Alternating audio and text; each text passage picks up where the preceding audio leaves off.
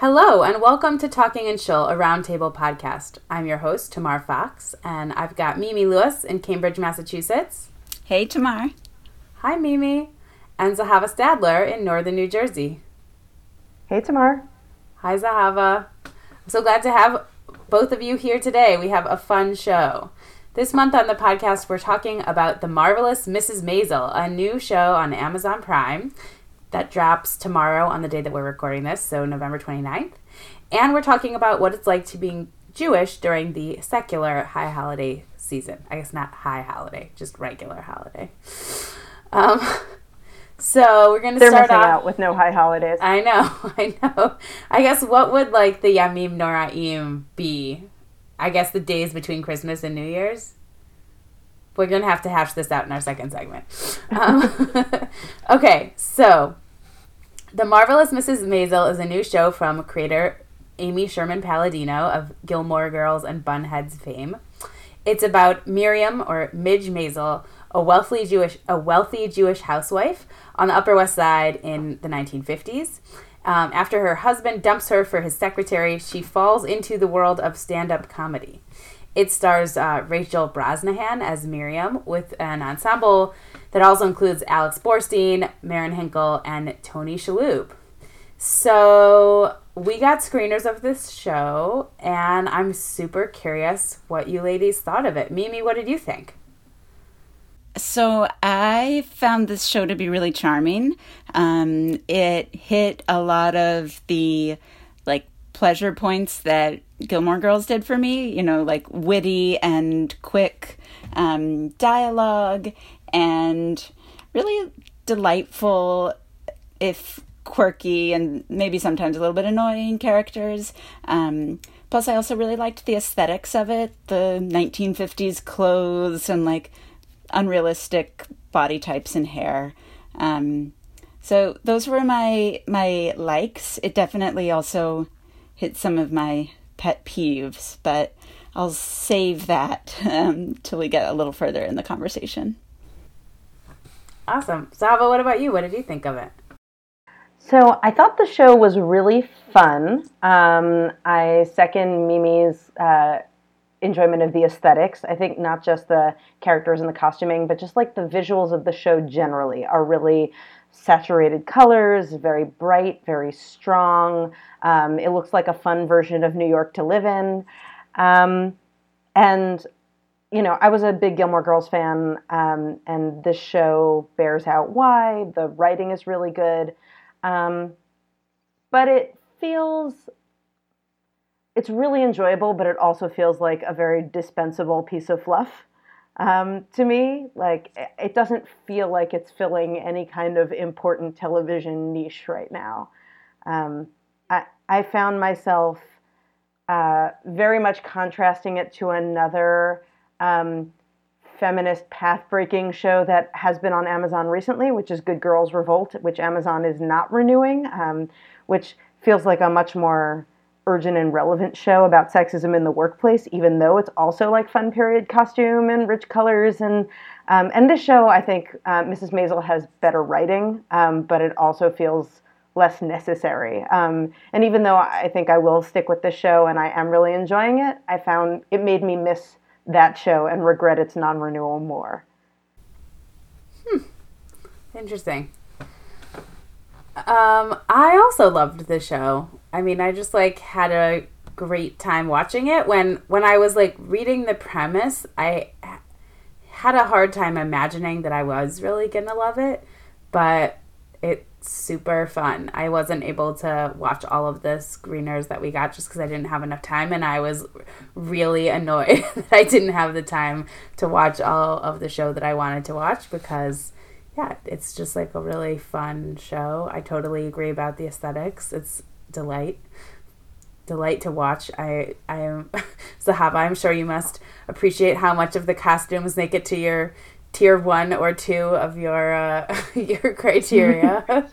Yeah, what Tamar is referring to, listeners, for those of you who are not Facebook friends with me, which I hope is a good number of you, is that I have a personal practice of every award show doing a thorough analysis of which of the red carpet looks I could wear as a person who covers a lot of skin. And I have a very rigid and well-developed taxonomy of what falls into Tier 1. Tier 2 requires minor modifications, Tier 3 moderate modifications, etc. The 50s fashion of this show places a lot of stuff in Tier 1.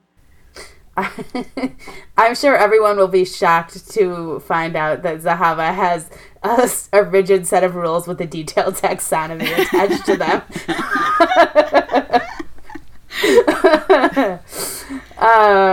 Anyways, I was thinking while I was watching this, well, there's quite a lot of Tier 1 dresses here for Zahava.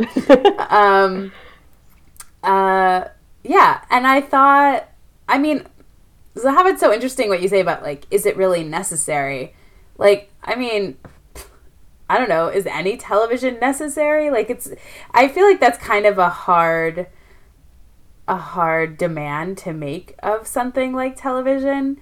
And I mean, I watched a few episodes of The Good Girls Revolt, and I know some people who are involved in making it, and I understand why, like, the story behind it is an important story, but that was just not as fun of a show to watch. This is just a more fun show to watch. And the other thing that I'll say about that is, like, I think that The Good Girls Revolt is, you know, it's about sexism in the workplace, which is certainly au courant, but this show is actually, like, in a lot of ways about sexism in the workplace too. It's just sexism in the comedy workplace. And it's about, like, a woman having to figure out how to make her way in a workplace that isn't really set up for women. And she really has to change her frame of mind to make it happen as well. So I don't know. I don't feel like it's, like, it doesn't feel totally fluffy to me. But it also, you know, it's not like Breaking Bad or something. I mean, it's not one of those things where it's like you're watching it and you feel like you're having, like, an intense psychological experience, but I think that's okay. I mean, I feel like if you pay attention to the news, you're having enough intense psychological experiences every day that it's okay if you want to watch something kind of bright and fizzy on TV. This is really effective escapism. I'm with you on that. I think maybe to, like, clarify what I meant by important, I just mean that this show doesn't feel like it's shedding new light on an area for me. Like, you have a main character who's like an upper crusty 1958 housewife, and her husband leaves her, and then she, instead of breaking down over it, she says, screw it, I'm better off without him, and I'm going to become a stand-up comedian. And, okay, so that's kind of like screwball and great, but at the same time, the fact that that puts her way outside the mainstream and makes her a screwball is not at all surprising. And so I guess the one sort of light this might be shedding, and we were given the first 4 episodes of an 8-episode first season to watch. So I'm wondering if it's going to develop more in this direction by the mid-season it seems to, that it might actually be sort of a history of mid-century comedy, that we might actually get a little bit more, there's a reference to Mort Saul, there's an actor playing Red Fox, and, there's a routine from, whose routine is stolen by all these poser guys? What's his name? Oh, the Bob Newhart. Yes. So we have, like, little bits of authentic stand-up, and I wonder if that's really what's going on. I also we also have Lenny Bruce.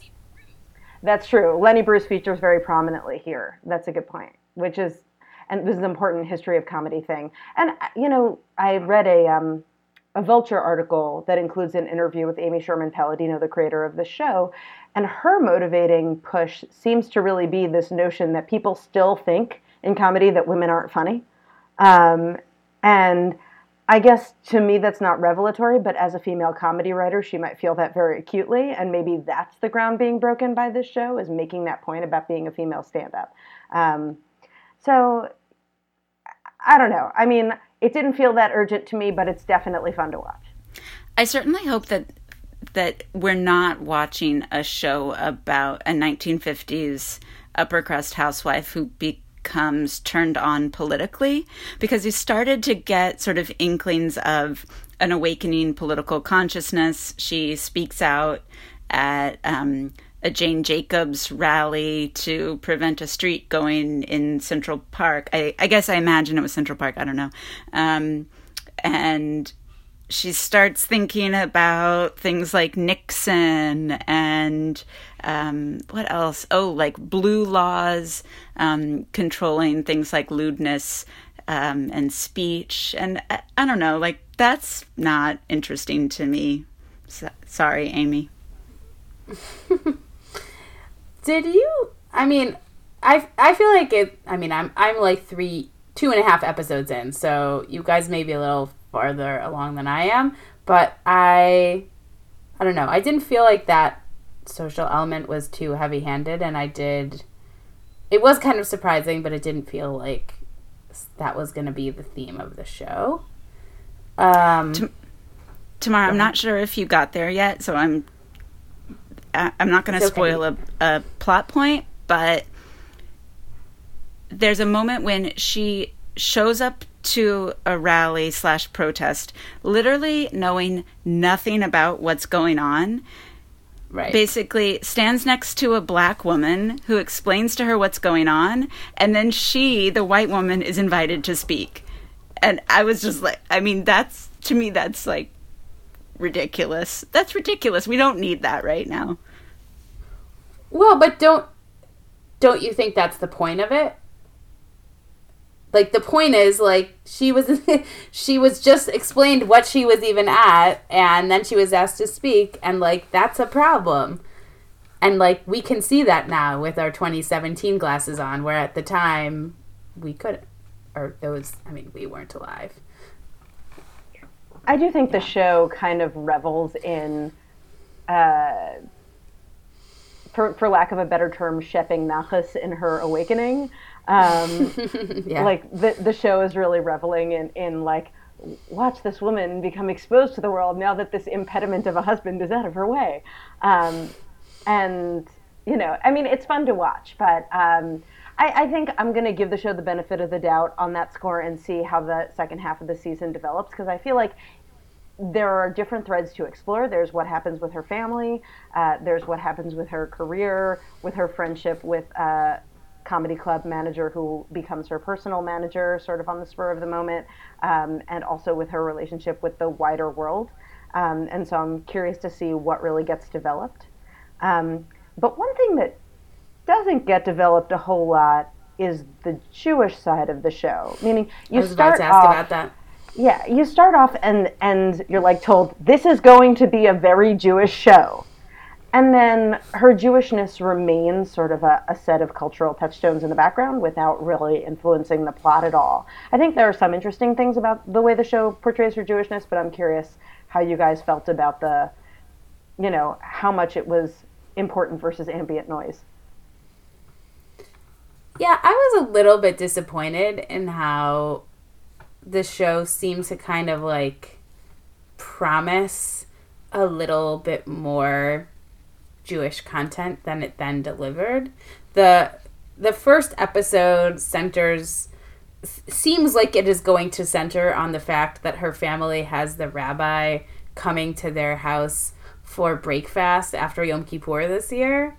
And then, even though like much is made of that in the beginning of the episode, it's just like totally dropped later. And at one point she's like, I shouldn't be eating this. It's Yom Kippur. But then she like still does. And also like she seems to think that like drinking's okay, but eating's not on Yom Kippur. Like she's like both immersed in Jewish, in a Jewish world completely, and also seems kind of oblivious to what that means, which is like, you know, true of lots of people now as then, I'm sure, but was like kind of a bummer because I was a little bit like excited for her to be like somebody who actually cares about and or knows about Judaism, which doesn't seem to be what happens. I think there might be signs that Judaism is coming back in her relationship with her now estranged husband. And I'm curious to see how that sort of plays out in the tension over like how to raise their kids and what sort of household her husband sets up for himself versus what she sets up for herself. Yeah, I mean, it is kind of an unusual kind of Jewish family in some ways and a very typical Jewish family in others. So both she and her estranged husband have very stereotypical Jewish parents. So, very neurotic, very involved. You'll never get a date with a figure like that if you keep eating your donuts. Kind of Jewish mother, what kind of an exotic food is that? I'm going to make my pierogies, kind of Jewish mother. Somebody who can't stop talking about the Jews he saved in the Holocaust. So in that way, it checks a bunch of parent stereotype boxes. On the other hand, though, this is, I think, the first TV show I've ever seen that depicts a mid-century Jewish family that isn't either like a recent immigrant Holocaust survivor refugee family or like a Lower East Side tenement dwelling factory worker. And the fact that these are extremely well-off, humongous apartment dwelling Upper West Side Jews that feels new to me. It also feels implausible, but I'm not sure if it only feels implausible because it's new, meaning maybe it's just that I, like the rest of America, is used to seeing mid-century Jews depicted a certain way in the media. But over the course of the show, the people outside her family just see her as a rich white lady. They don't see her as, nobody relates to her outside her family and outside her immediate home community as particularly Jewish. To me, that was kind of implausible, especially, in this era where there's like a lot of Borscht Belt Jewish comedians being extremely Jewish about their comedy. The fact that she comes from this apparently very Jewish background, but all anybody sees is a rich white lady who, kind of talks blue on stage, and therefore it's shocking. And nobody outside sees her as Jewish at all. That felt implausible to me. Did either of you think of Joan Rivers while you were watching this? It didn't occur to me. The comparison was made in that Vulture piece I read, and it kind of hit me like, well, of course. But honestly, I was totally oblivious to it in the moment. Yeah. I also did not even think about Joan Rivers, but that's a perfect analogy, like the crassness, the lewd behavior. I was wondering if this was about Gilda Radner, but that was a little bit later time-wise. So I like that, though. I like that theory. Yeah, I mean, I just couldn't stop thinking about Joan Rivers while I was watching this. I don't think it's like an exact, explanation of or exploration of what her life was like. It sounds like she came from a much more working class background in Brooklyn. And she, but she did see Lenny Bruce perform at a local club when she was in college. And she was married briefly in the 50s. She got divorced because apparently she wanted kids and her husband had not mentioned to her that he did not want kids before they got married. So, yeah, I don't know. I thought of her a lot while I was watching this. Also, her own obsession with how she looks is very similar to Midge in this show. So it was kind of fun to think about, I think Joan Rivers is, people our age, I think of her as a kind of mean girl who was famous for kind of saying nasty things about people on the red carpet, which was part of her identity, but she also was a real pioneer of women in media, specifically in comedy. And there was basically only one famous female comedian before her, and that was Elaine May. So it's pretty big deal. And I thought this was kind of like, I liked imagining this as a kind of Joan Rivers alt history. The posh version. Yeah. Exactly. Yeah. One of the themes in her comedy is a little the main character Midge, Miriam Maisel, that comes up during her spontaneous early comedy is a little bit of ambivalence about being a mom. And that is an ambivalence the show seems to share. I mean, her kids they exist, and that's about all in the show. She has a couple of kids that she's always dropping off at her parents', and they don't seem to get in the way of her doing anything at 2 a.m. So I wasn't sure if the kids were just a device to hype up the betrayal of the husband that leaves, and or a reason for us to discuss her ambivalence about motherhood more than they are like human beings on the TV show. Yeah, I mentioned that this show hits on some of my pet peeves, and that is for sure one of my pet peeves. When it's like in an improv class, they'll teach you, like, if you're holding a glass in one moment, you can't just pretend like the glass disappears and do something else with your hands. And it feels like she is really attached to her identity as a mom and to her husband's identity as a dad. We've got these 2 kids together. And then in the very next scene, it's like, what? I mean, that they just disappear, or that their development isn't weighing on her mind in any sort of way. Yeah, I mean, I would say that I felt like that was ridiculous too. But on the other hand, I also just this week saw a chart that said that parents today spend twice as much time with their kids as parents did in the 80s.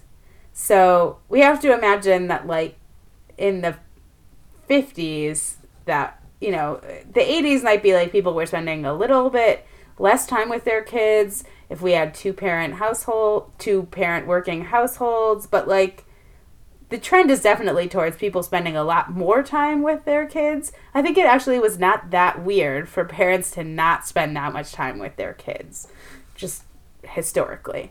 It is weird that it doesn't seem to make that much of an impact on her as a person that she has kids. Like, she is concerned about them at kind of random intervals, but never for very long. But, that's just how TV shows work. And, like, as a viewer, I'm not super interested in her parenting of, like, an infant and a toddler. I'm much more interested in the stuff that we are seeing, which is, like, the comedy. And I kind of could do without her parents. Her father is played by Tony Shalhoub, who's an actor who I really like. But both of her parents just seem more caricatures of people. And I mean, the whole show is that to some extent, but they seem like they're kind of taking it to 11 in a way that I don't personally love. But it also does lend some credence to, like, how did this person end up like this? Well, if she had parents like this, you could totally believe it. So, I don't know. Are we all going to keep watching it? I think yes. I mean, look, I've already seen the first 4 episodes. I've only got 4 to go once the show gets posted. And it's definitely fun, but it is not a show that I feel the need to sit still and do nothing else while watching. Like, this is totally a show that I can have on while cooking, and it'll be super fun. Yeah. I'm with you. I think if this show were coming out once a week, I would drop off. Since it's probably going to come out as a whole season, I will binge it in the background, or even, like, really engrossed in it, but to be done soon. Yeah. I will say that while I was watching it, my partner was, like, around, and he was not really paying attention, but he was overhearing it, and he was like, it's just so rare that you see like this many characters in a show being this Jewish, which was a surprising takeaway for me. I don't really know what to make of that, but that was his takeaway, and I'm definitely gonna keep watching. I totally enjoy it, but I don't do one thing at a time ever now, so I'll definitely be doing something else while I watch it. I mean, look, the characters are definitely being very Jewish, but I don't get the strong sense that Amy Sherman Palladino knows a lot about what Jewish means. And these are a lot of non-Jews playing a very exaggerated but pretty stereotyped version of Jews. So look, it's fun. I think the recognition you get of the Judaism is the recognition of having watched Jews before on television, not the recognition of being a Jew. Yeah, I think you're right.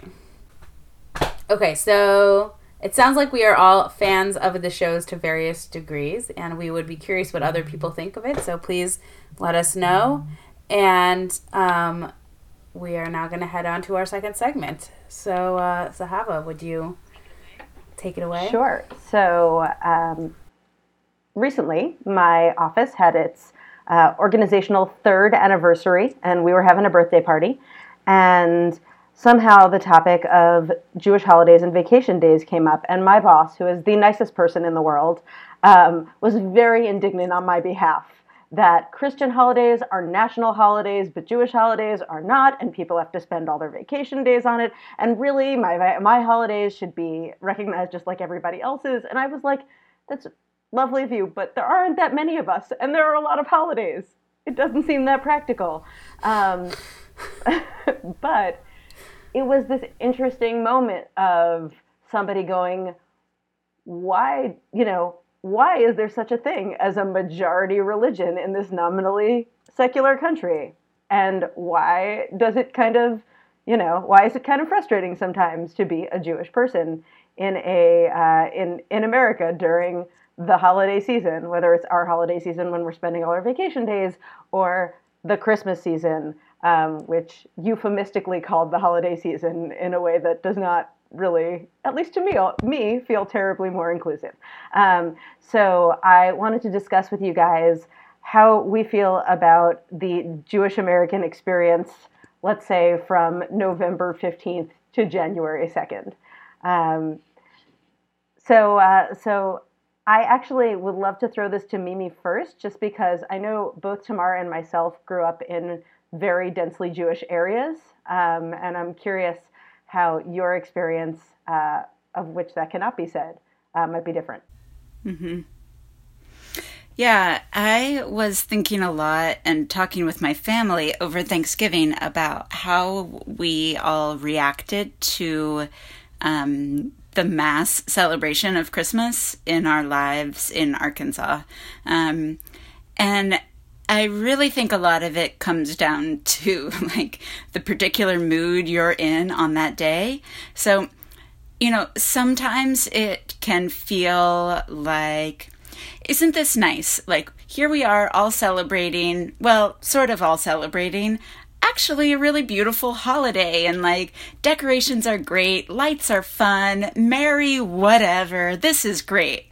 And then sometimes it can feel like, are you that blind? Like, do you really think everybody you go up to, you can just say Merry Christmas to? And I think that the idea, at least in Arkansas, like for many people, I was the first Jew that they had ever met, although more so my dad when he came down in like 1976 or something. So,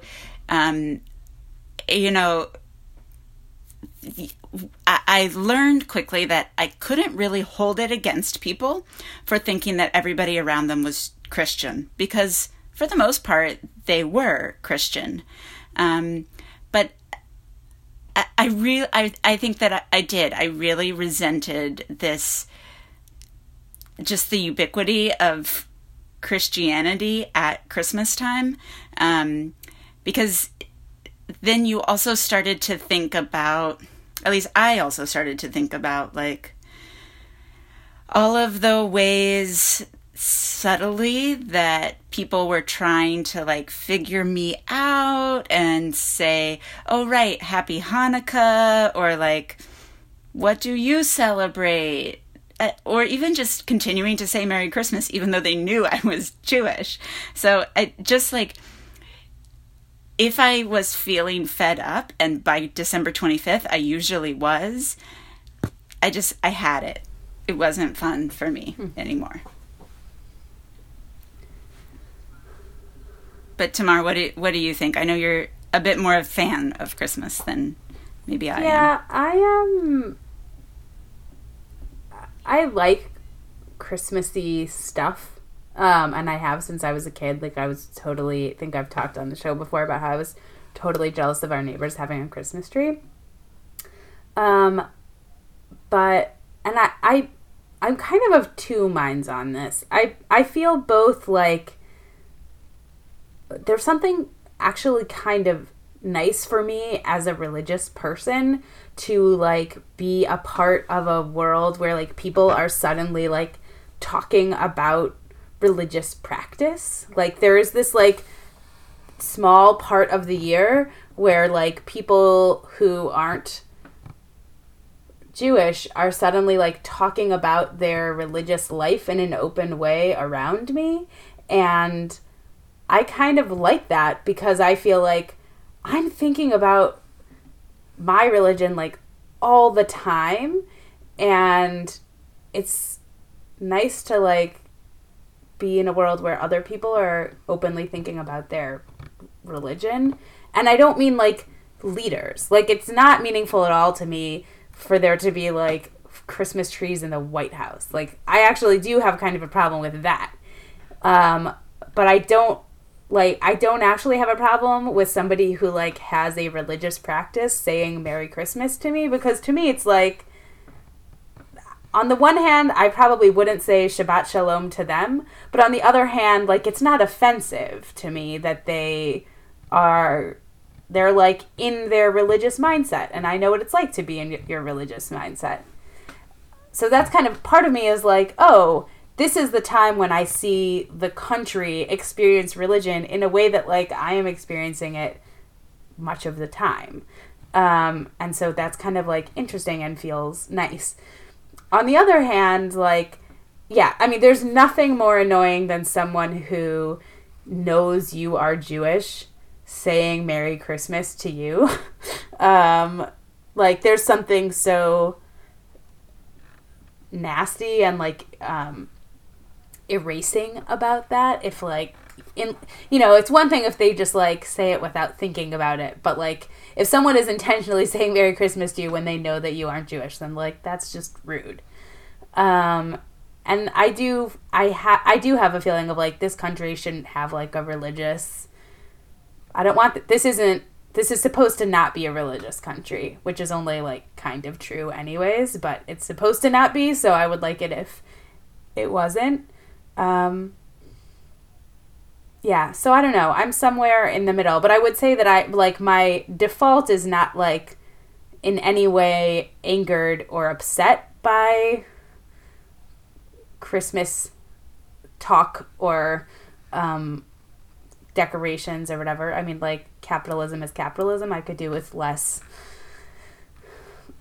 intense capitalism around Christmas, and in fact, like, that is definitely the thing that I do object to. But I actually, like, whatever, I'm kind of interested in, like, Christmas pageants and, like, Christmas, like, manger scenes and, like, I don't know, I'm vaguely interested in all of that stuff.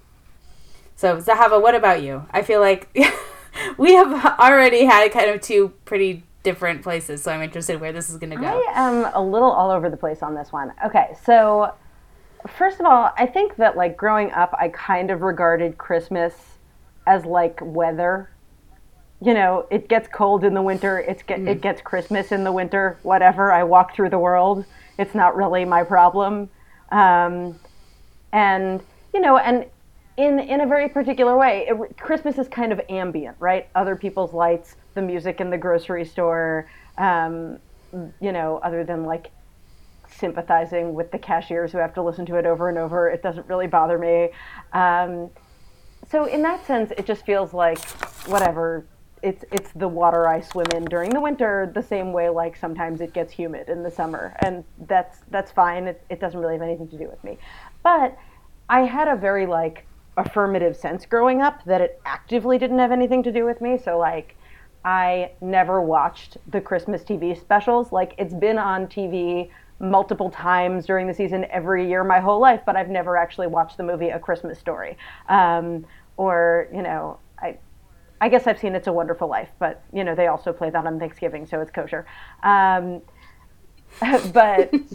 but not because my parents made some kind of rule about me not watching The Grinch. It's just because like, oh, that's not mine. I know that's not mine. And, every year it makes me a little nostalgic for Rugrats, the only television show that ever made Jewish holiday episodes. But in that sense, it doesn't bother me.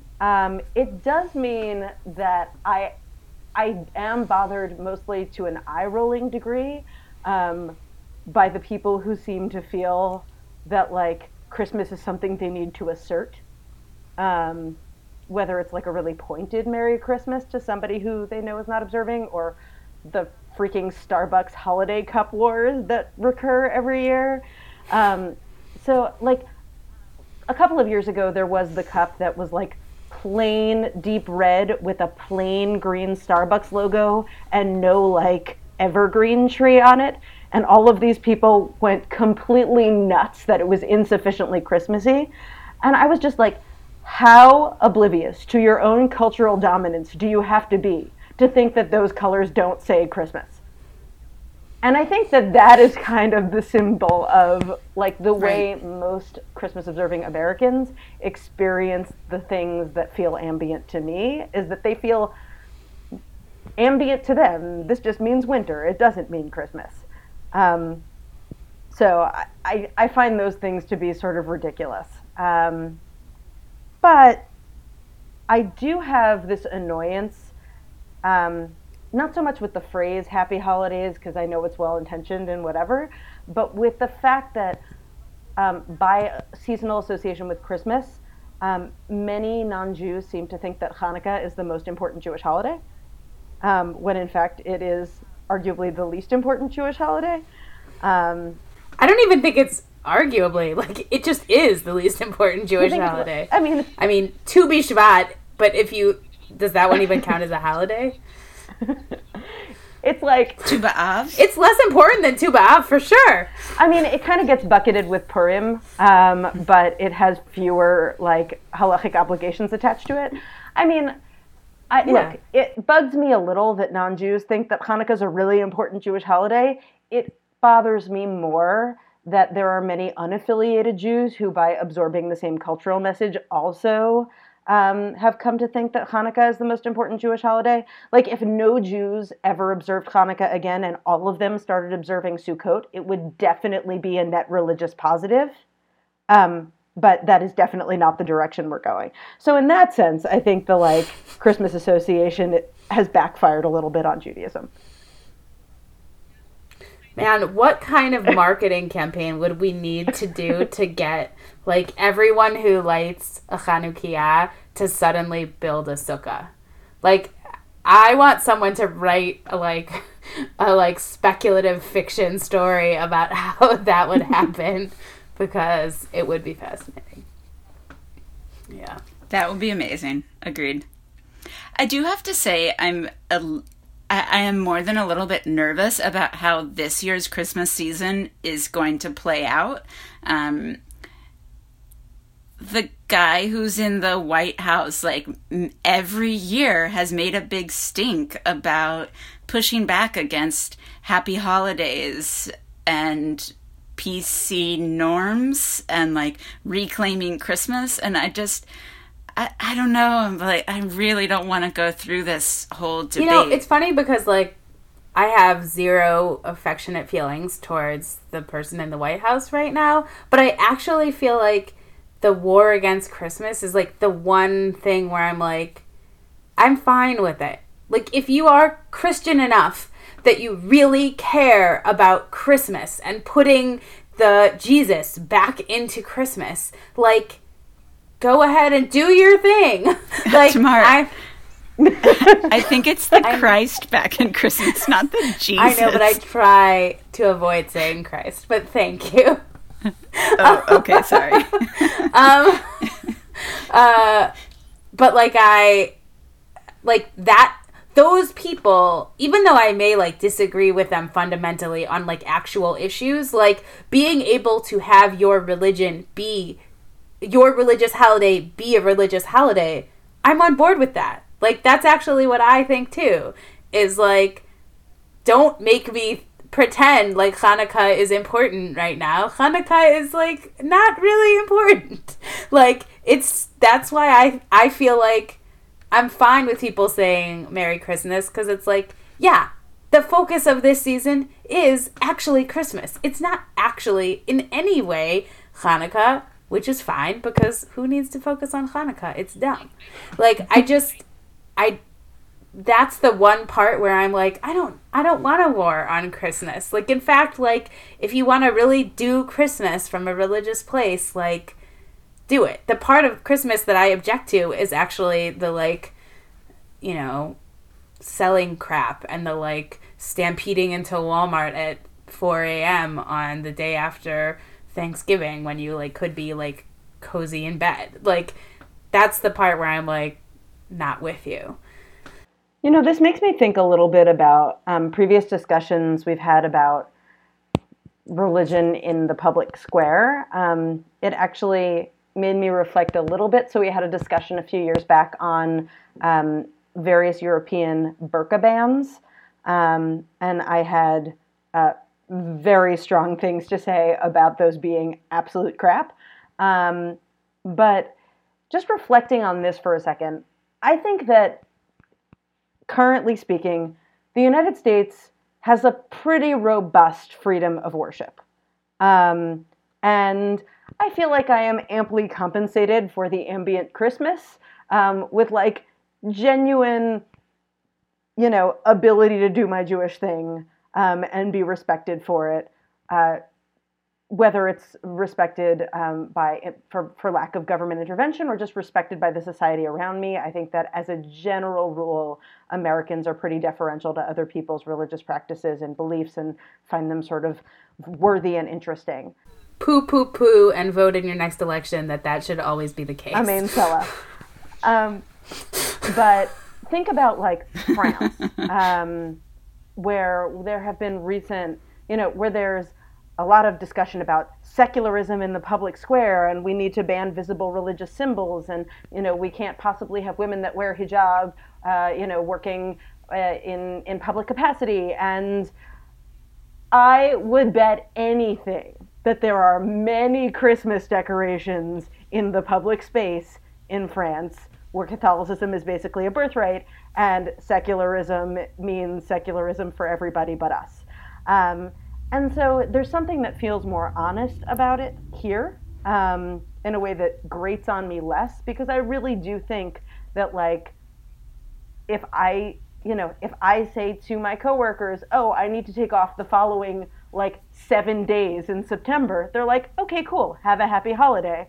And nobody thinks twice and everybody respects that. And so to me, that's broadly speaking okay. I guess I interface with religion in the quasi-public square. As I mentioned on a few episodes back, I work in senior housing.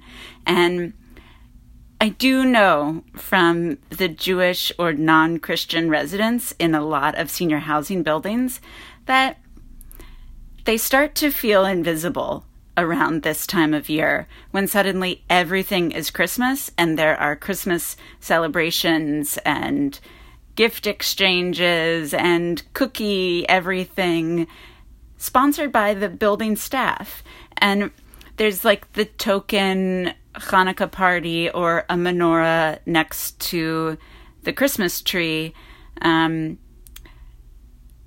but I personally, like, I think the thing that makes me feel okay about so much Christmas in my face is that I know I can come home and either have it be a regular day or light the Chanukiah with my family or whatever it is. And I don't know, I just like, whether it's peers of mine who went to boarding schools that were mostly Christian or now older adults living in public housing that has all of these Christmas celebrations, like that I think feels so lonely to me. Do either of you have anything about the Christmas season that you do have like a particularly good feeling about that is somewhat Jewish? So I was thinking about some people, like the eating Chinese food on Christmas is like really important to them. Some people, like, even though Hanukkah may not be a theologically important holiday, like have some Hanukkah tradition that's really important to them. Like, is there anything about the season that is like Jewishly meaningful to you, or not particularly? I think for me, my family was good at embracing the Festival of Lights part of Hanukkah, and I find that that is a really nice way to also appreciate Christmas, and to think about, like, it is a really dark season, and it's so nice that there are all of these twinkling, colorful lights out. So that's one way for me to appreciate that we're all celebrating a holiday in a cold month. And on that point, I will say my mom did always went above and beyond with, like, decorating at least one table in the house with, like, sparkly things, several Chanukiot, and, like, a mirror underneath where the candles would go so that the candles would appear even brighter. And that, to me, is, like, that's when it feels like Hanukkah is being celebrated, right? When there's just like tons of flickering lights. That does sound very nice. What about you, Zahava? So, notwithstanding my saying that Hanukkah is an unimportant holiday, which I think is empirically true within Judaism, that doesn't mean I don't like Hanukkah. It's still a holiday. I mean, one of the things that I really like is the opportunity to get together with my family. And I mean, I spend holidays with my family often, but there's something about Hanukkah being, so we are not drivers on Shabbat or holiday, and Hanukkah is one of those holidays that's low grade enough that you can drive. And so it's an opportunity to get together in like a more casual way than like spending 72 hours together. And so we can come together sort of on a night that's convenient for everybody and light candles together and sing Ma'oz Tzur together. I come from a family that sings all of the verses of Ma'oz Tzur, which is really nice. My parents have slightly Why is that not surprising to me in the slightest? The whole Haggadah in the original Hebrew and every single verse of Ma'oz Tzur and no cheating. But my parents actually have two slightly different versions of Ma'oz Tzur from their different upbringings, and they have a system of alternating nights, which has left us, perpetually confused as to which one is which, and can we get either version correct in its entirety. Anyway, but I love that opportunity. That is the Zahavaist thing that ever Zahavad. So, and my dad's latkes are great. I will say, in terms of like a Jewish thing that I glean from the Christmas season, nothing reinforces for me, like Christmas, that I am a member of a minority religion. And for reasons that I'm having trouble kind of putting into words, being a member of a minority religion is kind of important to my Jewish self-conception. Maybe because the development of my Judaism, right, of post-temple Judaism really is the development of minority religion, and that's like from Talmud on down, you really see that. Maybe it's because kind of living with a foot in two worlds is part of my self-conception. I'll say like Hanukkah in Israel and the quote-unquote Christmas season in Israel, which consists of, I don't know, Armenians on January 7th putting up Christmas trees in Jerusalem, is like a very different experience. And I guess I kind of value the reinforcement of my strong minority identity as well. What about you? I don't care about Chinese food ever. I'm like happy to celebrate Hanukkah, but it's not really meaningful to me. The truth is that like because part of my partner's family is not Jewish, like we do Christmassy stuff with them, and I really like that time.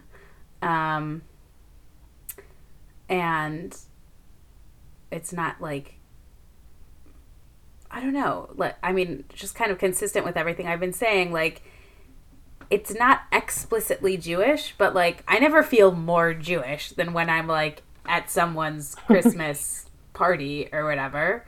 But again, like, I kind of like that. And it is meaningful to me. And it makes me think about my own faith, and like what I believe and why I do the rituals I do and whatever. So I like all that stuff. Our Christmas observance has gone from being a bunch of Jews on a farm visiting another farm in rural Wisconsin for Christmas to Jews and a Buddhist and a Muslim visiting a farm for another farm for Christmas. So we've really like taken it to the next level with this multicultural situation that we have going. But we like, even though it's, you know, we exchange gifts, like not obviously in observance of Christmas, but just like, it's nice that we're all together. It's fun to be around people that you care about and love and give each other gifts. So, I don't know. Nothing really Jewish about it except that it makes me feel super Jewy when we do it. Okay, time for endorsements. Zahava, what do you got? So I'm actually going to use my endorsement slot as sort of a follow-up to our last month episode on ritual. On 2 points. One is that one of our listeners took my question about parental obligations towards daughters that could be the basis for some kind of ritual naming ceremony, and shared that question with the extremely large Facebook group God Save Us from Your Opinion, a place for serious discussions of Judaism. And there was a pretty extensive discussion, which is always great to see. And the consensus that emerged is that there's actually a pretty strong rabbinic consensus that parents have an obligation to teach daughters to observe the mitzvot in which they are obligated, which is a real thing. It's not as specific and concrete as a Brit Milah, but it is a real thing, and it's something that's food for thought. You know, when and if I'm in a position to try and construct that ceremony. The other thing that I wanted to mention, you know, we talked a little bit about rituals we like, and something that didn't come to mind at the time, and I'm not sure quite qualifies as a ritual, but it's certainly a ritualized thing, is how much I appreciate, and I guess this is my endorsement, how much I appreciate the way Judaism gives you things to say in difficult moments. And that could be anything from something as serious as having a ritualized way to, you know, say goodbye at the end of a Shiva call when someone's lost a parent and they're in mourning and you're like, what on earth can I say to leave them with? And then Judaism gives you something to say.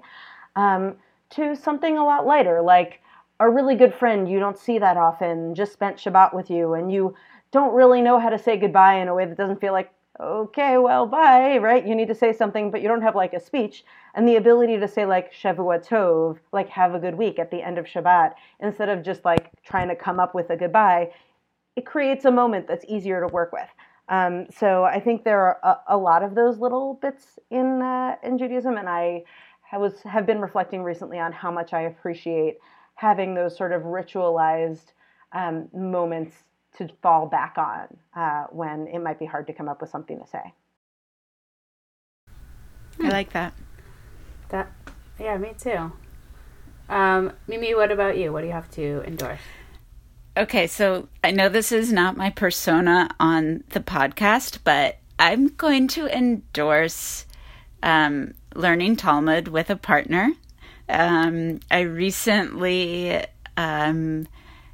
sort of re-engaged in this practice with a friend in the area, and he was telling me that basically learning Gemara helped him get through his divorce. Both he and I are facing like family medical issues, and it was really nice to think about, oh, like maybe doing this together can also sort of mark this time for us and be a weekly moment where we don't have to talk about like what's going on and how is everybody, but I don't know, that using this activity to get through a difficult time, it's just I don't quite know like what to do with that idea, but I'm really drawn to it as like a marker for a period. Cool. Shades of If All the Seas Were Ink there. Exactly. Yeah, I was going to say. That's the exact premise of a book we I should also say that that learning Talmud doesn't have to be like all that scary and hard. Like we are going through it mostly like doing Hebrew and Aramaic with the translation right by our side, and it is still really fun and really hard, and we have lots of good questions, so don't be scared. Awesome. Cool. I would like to endorse a book. It's called Codename Verity, and it is by a writer named Elizabeth Wein, Wein. It's a young adult novel, but I read it as an adult and I thought it was great. It's just like a fun adventure story about two girls who are friends, and one of them is a pilot during World War II.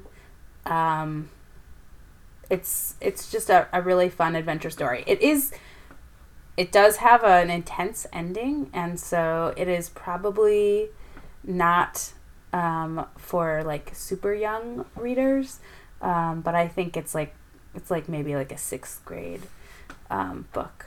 But I really liked it, and I thought it really was a different take on young adult novels about the Holocaust.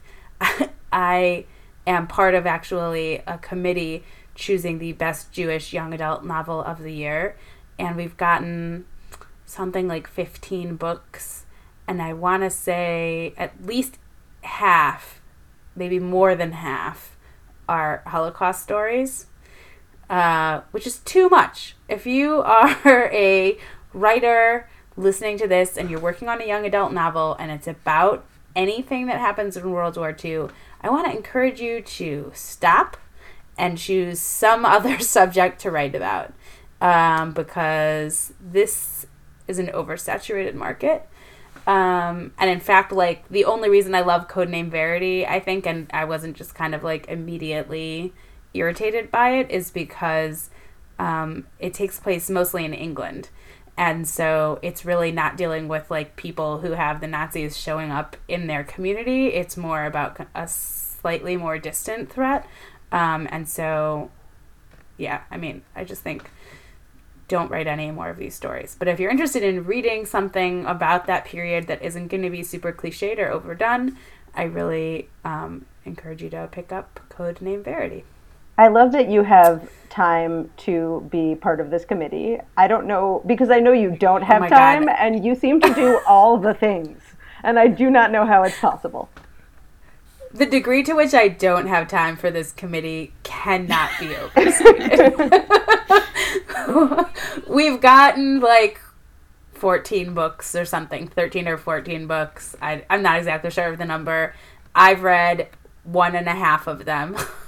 And, I mean, the problem is I have now a week and a half in which to read at least 10 Holocaust young adult novels. God. So that this week's fun. going to be awesome. This is what I'm trying to say. Yes. Please send all of the wine and chocolate to me. All right. Well, on that bizarre note, Zahava, would you like to, or Mimi, actually, would you like to take us out? Well, thank you for listening. If you have a comment on this show, or if you want to let us know what you think, and if you want to suggest a topic for us to discuss, please leave a comment at our website, jpmedia.co. We really love hearing from you. We also have a little favor to ask. If you could find us on Apple Podcasts and leave a rating and a review. This is really helpful for new listeners to hear from you what you think about the show. Also, search Jewish Public Media on Facebook and like us there. That way you'll always know when a new episode drops, and you can use the Facebook page to suggest topic ideas. You're listening to this podcast for free, but it was not free to produce. If you'd like to support Jewish Public Media, please head out to our website, jpmedia.co, and hit the donate button. Thanks, and see you next month.